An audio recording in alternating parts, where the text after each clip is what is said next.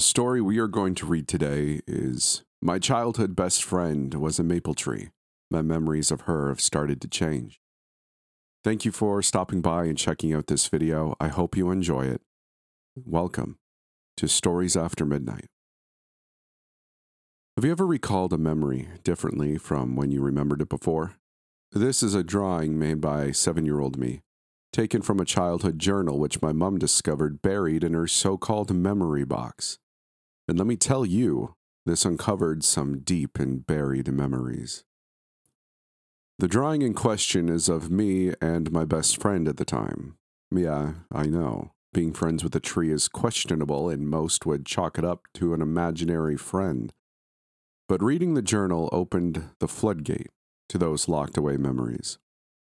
I remember that tree the same way as I always did, but recently the memories of what we did together have started to change somehow. I was always a quiet kid, preferred keeping to himself, while the other kids in the neighborhood would be out playing and having a good time. It never really bothered me, though. My toys and crayons were all I needed. I was bullied a little in school, but I never understood why I was bullied for the things I got bullied for. My fiery ginger hair, freckles. I just didn't really get why the other kids saw those features in the way that I did. While I had a few friends who I seldom met up with, my best friend by far was the maple tree in my backyard. We would chat, sometimes for hours, while I admired her vibrant red and orange, 5-pronged leaves. I say her because the voice that spoke to me from within the hole in its trunk was that of a young woman, though she never told me her name. Maybe she was too hesitant to tell me, or perhaps she didn't have one. I never really felt the need to know anyway. We shared a strong enough connection as it was. Still, I gave her a name of my own, Maple. I remember she would tell me the most beautiful stories my small mind could possibly imagine. They were entrancing, and I would just sit there and listen, all the infantile worries washing away. She'd ask me how my day went, and I'd tell her. She'd ask if I wanted to play a game, and I'd agree without hesitation. When it started to get dark and my parents would call me in for bedtime, I never wanted to leave her presence. She was a friend, mother, and sister, all in one. My dad would frequently tell me how the tree was blessed, or minor variations of such. He told me that she was a sugar maple, not a red maple as he and my mother had thought when they first viewed the house. The fact that her strikingly colored leaves never once fell, not during the fall, not during the winter, was a marvel in and of itself. She was the most constant of constants in my childhood, and I wouldn't have changed that for the world. But sometimes, after she'd been telling me wondrous stories of love, happiness, and adventure, she would tell me she didn't have the energy to tell another, and would ask me to bring her something to eat. Why? I would always ask. You're a tree. Other trees don't eat food. In response, she would say, because I am not like the other trees. I am special, you know that. How do you think I'm able to have these leaves all year round? So you can look at me out of your windows on cold winter days and sit in their shade on hot summer afternoons. Who was I to question it? She was right. I was grateful for her constant presence, one of my 3 cornerstones along with my parents. So without her telling me what to bring, I'd go and fetch fruit, honey, berries, birdseed, you name it, and feed it to her, into the hole in her trunk. I distinctly remember that after I fed her, she would tell the most beautiful stories of all. So beautiful that without fail, my cheeks would be wet with tears of happiness throughout. It's too long ago to remember the stories in much detail, though. I wish I could have, at least, before those memories started to change. I never knew why, but the town grew a subdued resentment for me and my family over time. Kids at school would avoid me, and neighbors would shun any attempt for my parents to make conversation. It hurt me deep inside, but Maple always had a way to make all of it just go away. That's why when my parents told me we were moving houses, I wailed and cried. Tears of sorrow at the notion of never, ever, again, being able to see my best friend in the whole wide world. I doubted the new owners would let me go and talk to the tree in their garden. Even then, she soothed my soul, saying, "Don't worry, Joey. We will see each other again. Don't be sad because we're parting. be happy because we met. But I could tell she felt the same way. To some extent, her voice tinged with lament. I moved on after a while. I never forgot about her, but I learned to live in her stead. But recently, after reviving those joyous memories, I noticed that they'd started to change. Not in any significant way, not at first. I would think back to certain days I could still recall in sufficient detail, but each time would be slightly different. Instead of apples, I'd bring her red berries. Instead of honey, I'd bring her milk. It's such a bizarre feeling. Recalling a memory that you know is different the last time you thought about it, over and over. After some months, the changes had become much more significant. Sometimes I'd remember having a friend over who'd sit with me while we listened to her tales.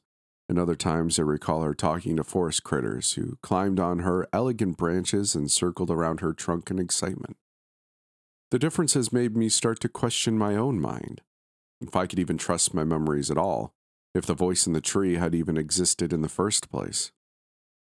This feeling never really left me, and it reached a point where it interfered with my daily life, phasing out in the middle of conversations, forgetting grocery items and things I needed to do during the day. So I decided I would drive back to my childhood home in hopes to reconcile my memories, using the 3-day holiday I had reserved from work.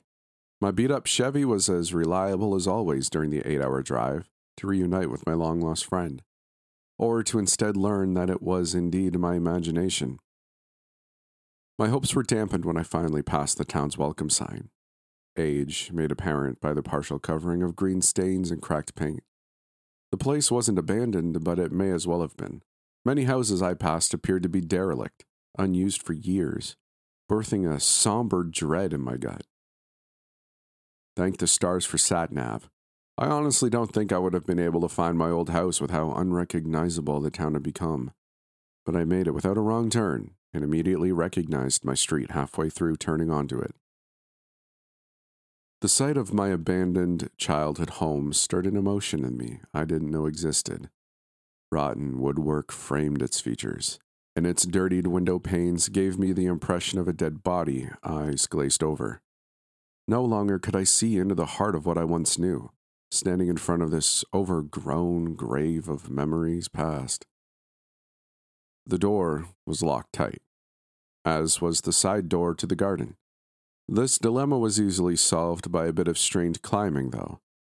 I walked down the house side alley with morbid anticipation of what I would see when I emerged into the yard. Already I could see the terrible state of it.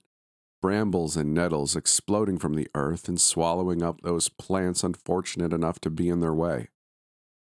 I came around the corner and was temporarily relieved upon not seeing the withered husk I'd expected. The tree was still alive, but it looked tired, old, starved. The sight of its frail branches and its beige and yellow leaves tainted those childhood memories with a bitter sorrow. Yet, despite its wizened state, I couldn't help but still admire its beauty. I worked my way around the hostile thorns and spiteful nettles, and was surprised to emerge into a relatively clear area around the maple. I took out my phone and snapped a picture of it in its entirety, then put it away and made my way over. To my disappointment, nothing I did helped me to correct my ever-changing memories. I stared up at the leaves, felt the bark, smelled the aura. Nothing. Nothing could bring back my mind to settle on what really happened. Finding myself standing at its front, I was about to speak in hopes it would have some effect. But before a syllable could escape my lips, something shot out of the gaping hole and wrapped around my body. I lost balance and fell hard on my back before I felt the grass beneath start to slide away from me, and I was dragged up and into the tree. I was yanked violently into the hollow, and my forehead smacked the upper rim with such force that I immediately felt warm blood trickle down my face. Weightlessness was my existence for a fleeting period, until my fall was broken by a hard, bumpy surface. The impact winded me, and pain flared up in my lower back. I lay there for a moment, struggling to regain control of my lungs and gritting my teeth before the zaps of pain rattling my spine. I was definitely confused from the head trauma, but I wasn't hallucinating.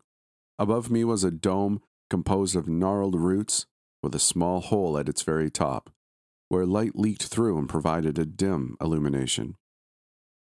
I pushed myself up once, then dropped back down, my body still recovering. My second attempt was a success, though, and I scrambled to find my phone. Luckily, it was still in my pocket, but the screen had splintered apart in one corner, so that the electronics were exposed. I fumbled with it clumsily, until I opened the toolbar and found the flashlight. I switched it on, and looked up at my surroundings.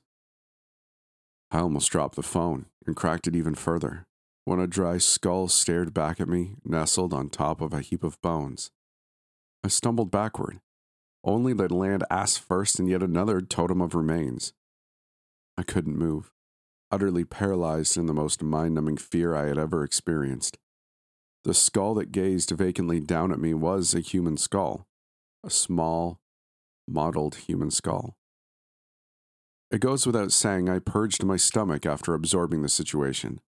I looked around frantically for something that could help me get out of this hellhole, but all I saw were twisted roots, coiling and intertwining up the dome-shaped chamber. I'd say it was about 30 feet at least, and considering how the walls arched inward, there was no way I could climb up and into the opening at the top, especially in my current state. The sound of something sliding jolted me out of my investigation, and I froze up. It took some time to determine which direction the noise came from, but it was quick to once again make its presence known. I turned around to find myself staring into one of a few dark tunnels, which grew away from the base of the chamber, like great hollow roots. I heard it again, closer, followed by a soft thump, like something had come to rest. Joey? My eyes widened in terrified recognition. Unmistakable. It was her. My childhood friend, my muse, my cross-species sister. She was real, but she sounded weak, frail, like the shaky voice of an elderly woman, yet still sounding young at the same time. She spoke again. I'm sorry. I thought you were someone here to hurt me. I never thought you'd come back. Her voice broke with those last words, a sadness that begot joy.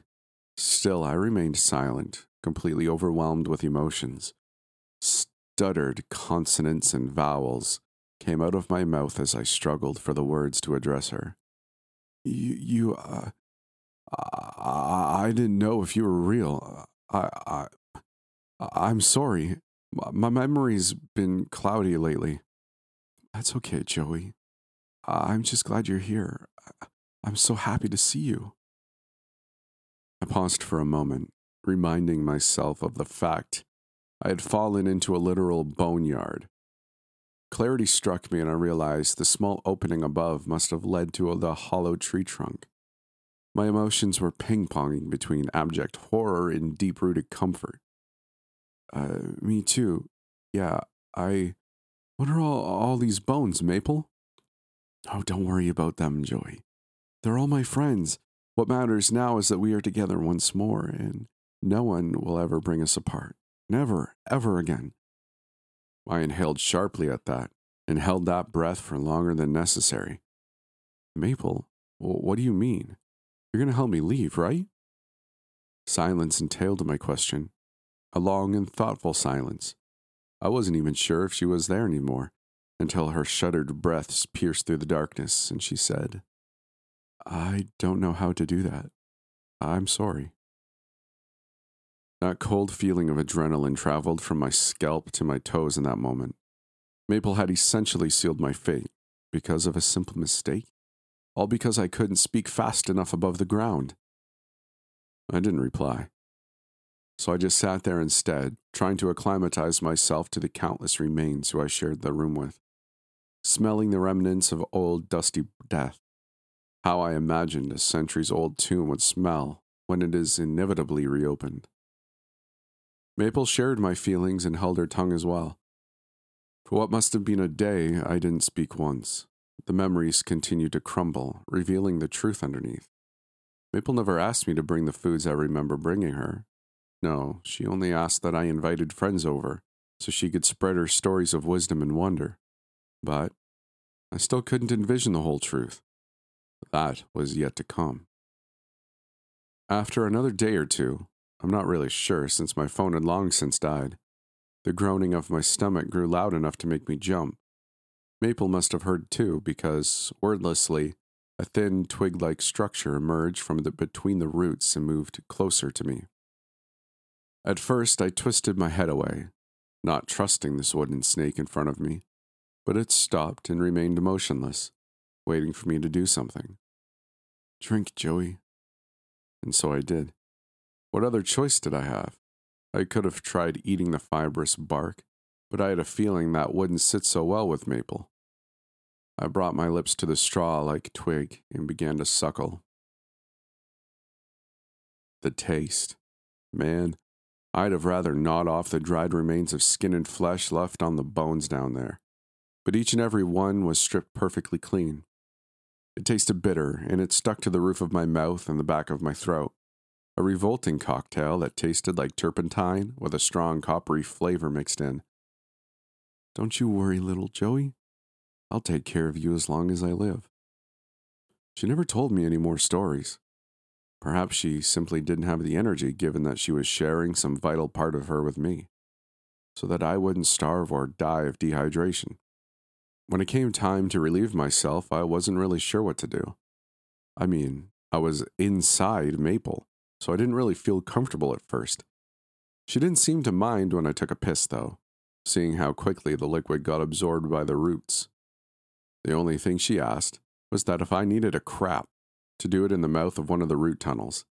I complied, but was a little shocked to see an appendage whip out from the darkness and steal away the steaming hot pile, followed by a disgusting squishing sound. And that's how it went every time, so I got used to it after a while. She was too fast for me to make out any details, but the only way I can describe the things that sprung out of the darkness is like the dry and torn shed skin of a snake. Other than the bone cairns and roots, there wasn't much else to look at. There were some boulder-sized rocks that emerged slightly from underneath the floor, and some other smaller loose stones, but that was about it. After steeling myself, I explored the oversized stacks of remains, seeing if I could find anything else other than dry, hollow bones. There were some scraps of old clothing, unsurprisingly, and a couple of old possessions which had certainly not withstood the test of time, including a worn leather satchel, fragments of oxidized jewelry, and what appeared to be a weathered pamphlet, the words and pictures of which had long since faded. Feeling disheartened at the lack of, anything useful whatsoever, I saw a small tube-like object glint from somewhere underneath tangled femurs and ribs. I reached in with a grimace and pulled it out to see that it was an old ballpoint pen, one that looked fancy but was probably cheap. That wasn't what drew me in about this pen, though. There was a paper sticker around it, on which was written in nigh indiscernible ink, Jamie Kilp. Some letters were gone, but I remembered that name well enough to understand. Jamie was one of my few real friends back then, helping me with homework when I couldn't understand the questions, among other things. I didn't bother thinking it over. I knew as soon as I saw that name, I knew that somewhere under these cursed piles laid my friend, missing and despaired over, then forgotten, the whole time he was under the grass of my yard, right beneath where Maple and I talked with such joy and compassion. And with the physical discovery came the cognitive. It came back to me so clearly. It was as if that was how I'd always remembered it. Visions of Jamie's little body hoisted up into the air, bones being stripped of flesh and blood by countless branch-like appendages. Marrow scraped out from the insides of his bones, all while he was alive. Not even a droplet remained when Maple was finished. Every last one sucked up into those little straws. Fear evolved into horrified anger, and I shouted, "What the heck, Maple? You're a monster! How could you do those things? What did you do to my memory?" She took a moment to respond and said, "Joey, no curse words, please. That wasn't very nice. You ate my friend, you—" "Please listen. I must do these things so I can live. They become a part of me. In this way, they never truly die because I will always remember them and cherish what they gave to me. I only gave you those memories to protect you. I already felt the churning in my stomach as she said that, and yet again a steaming jet of vomit erupted from my throat. That's why it had tasted coppery, masked by their bitter sap. You made me eat what's left of all these people. As well as my own blood, yes. I have nothing else to give you, Joey. Please understand, I am no evil being. To feed you is to weaken myself and shorten my life. I didn't bother to reply, and simply collapsed in a shaky mess of snot and tears, disgusted, hatred, utter misery. All my life consisted of now would be drinking a vile mixture of blood, flesh, and sap, fueling a miserable existence motivated purely by that loathsome survival instinct. I rarely spoke with Maple after that, though she sometimes made attempts. I couldn't bear to even think about her, without anything else to do. I took up doing the only thing I could to keep myself from going completely insane. Carving. I used a small rock to smash and splinter the old bones on top of a boulder in the floor, then scrape them against the stone to sand and sharpen them. I never really thought that I had the hand or eye for craftsmanship, but with nothing else to do, I compulsively carved, shaped, and built various different tools and objects. I used fibrous, strand-like roots to bind them together, or to wrap around handles for an easier grip. I also used the sap fluid as glue, siphoning into a broken cranium and allowing it to evaporate and become thicker and stickier. I turned a rib into a rudimentary knife, winding the fibers around its handle and sharpening it on the boulder. I used a small animal bone and a canine from what seemed to be the skull of a domestic cat, scraping out a divot and using the sap to glue the tooth inside, to make a smaller, scalpel-like blade.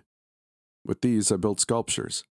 A pelvic bone turned into a butterfly, sporting finely carved patterns. Finger bones glued together as antlers, driven into the top of a skull with teeth glued into its vacant eye sockets.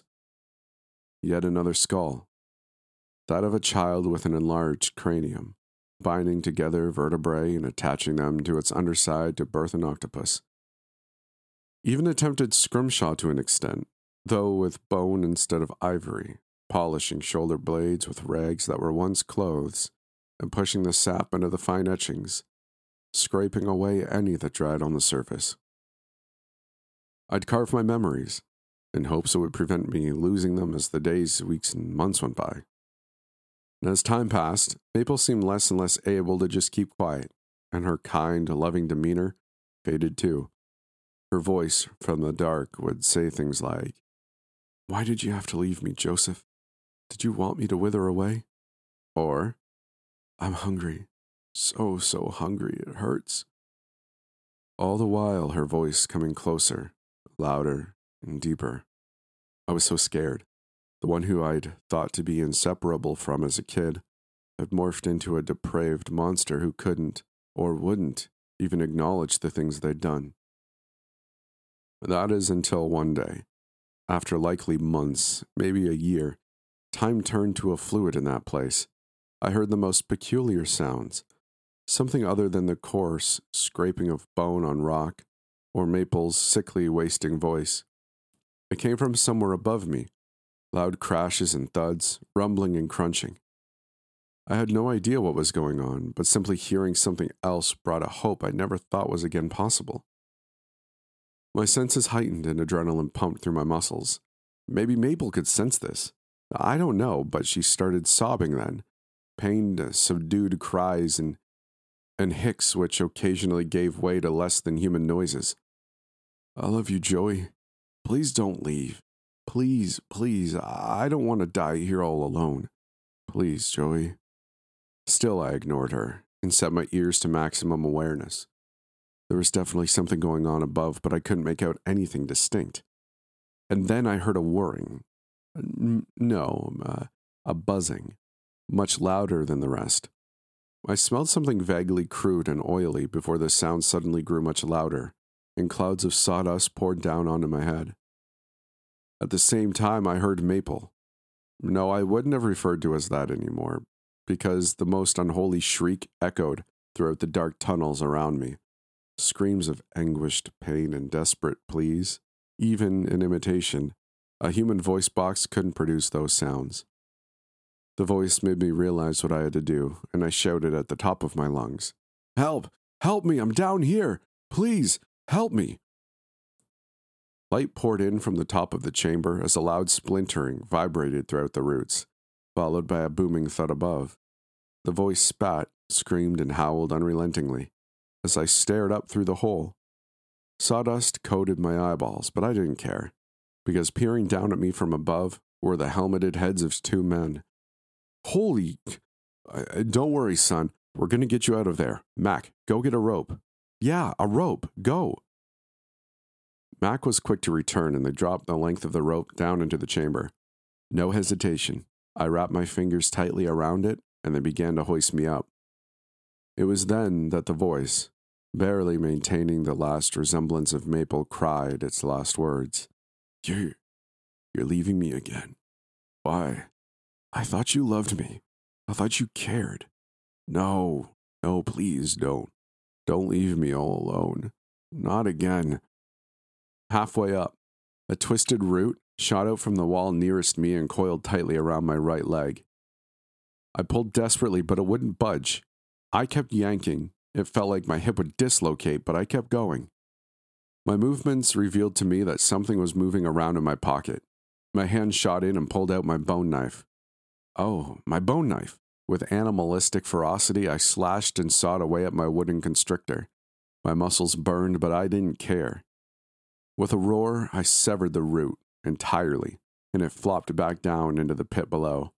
I felt myself rising up and up, like I was finally going to heaven, and the blinding light that greeted me almost made me think as such. On my way out, I witnessed the chamber shrivel and rot away, dirt pouring in and filling the chamber like a tipped hourglass. The appendages of that awful thing finally started to reveal themselves, shedding the cloak of dark, but I didn't want to know. I never want to know. All I saw was shredded, translucent skin and organic, jutting spikes, leaking an orange fluid from where they sprung. My retinas burned, and it took a good minute or two for them to adjust and allow me to see anything other than dazzling whiteness. I made out vague silhouettes above, crowding around me, and the only other thing I can recall are the words, "Burn it, burn it, burn it," unaware they were my own. Then, as the adrenaline lost its course, I blacked out from near total exhaustion. After what I later came to learn was a full 24 hours, my crusty eyelids slowly parted, and the sleep fell away as dust. My mom was sitting in an armchair next to my hospital bed and exploded in tears of relief and happiness when she saw me awake. My dad was on a business trip, but I was told he had dropped everything to fly back and see me. Apparently, I had been missing for 11 months, and since then I hadn't told anyone of my plans to revisit my childhood home. There wasn't much of anything for the police to go on. I had only been found because the neighborhood was commissioned to be torn down to make way for a new development, which the dying sugar maple would have obstructed. I was interviewed, and I told the truth for the most part, but I never told them about Maple, or the true nature of that tree. I said they'd find the skeletal remains of dozens of people and animals buried under the garden, but they didn't end up finding anything at all. The only evidence would have been my bone knife, which I had dropped on my way out. Coming up empty-handed, they brushed off my insistence as psychosis or delirium as a result of being trapped down there, isolated for so long. Maybe the bones are still there, just buried too deep. Or maybe, but no, I don't want to consider that. She's gone. I watched her die. But, just in case, if you ever come to learn of a red-leafed tree which never loses a single leaf, stay well away from it, cut it down and burn it, regardless of property laws, and don't ever allow yourself to be befriended by it. That's all for this story, folks. Thank you very much for staying till the end. If you made it this far, pat on the back for you. If you like the story, consider liking the video, let YouTube know that this video is worth sharing around, and subsequently help the channel. If you'd like to do more than that, though, you can subscribe if you like. There's a Patreon or channel memberships if you just want to support the channel financially and help things move along smoothly. And lastly, if you'd really like to, we do have a Discord. I believe you can find that down in the description area below.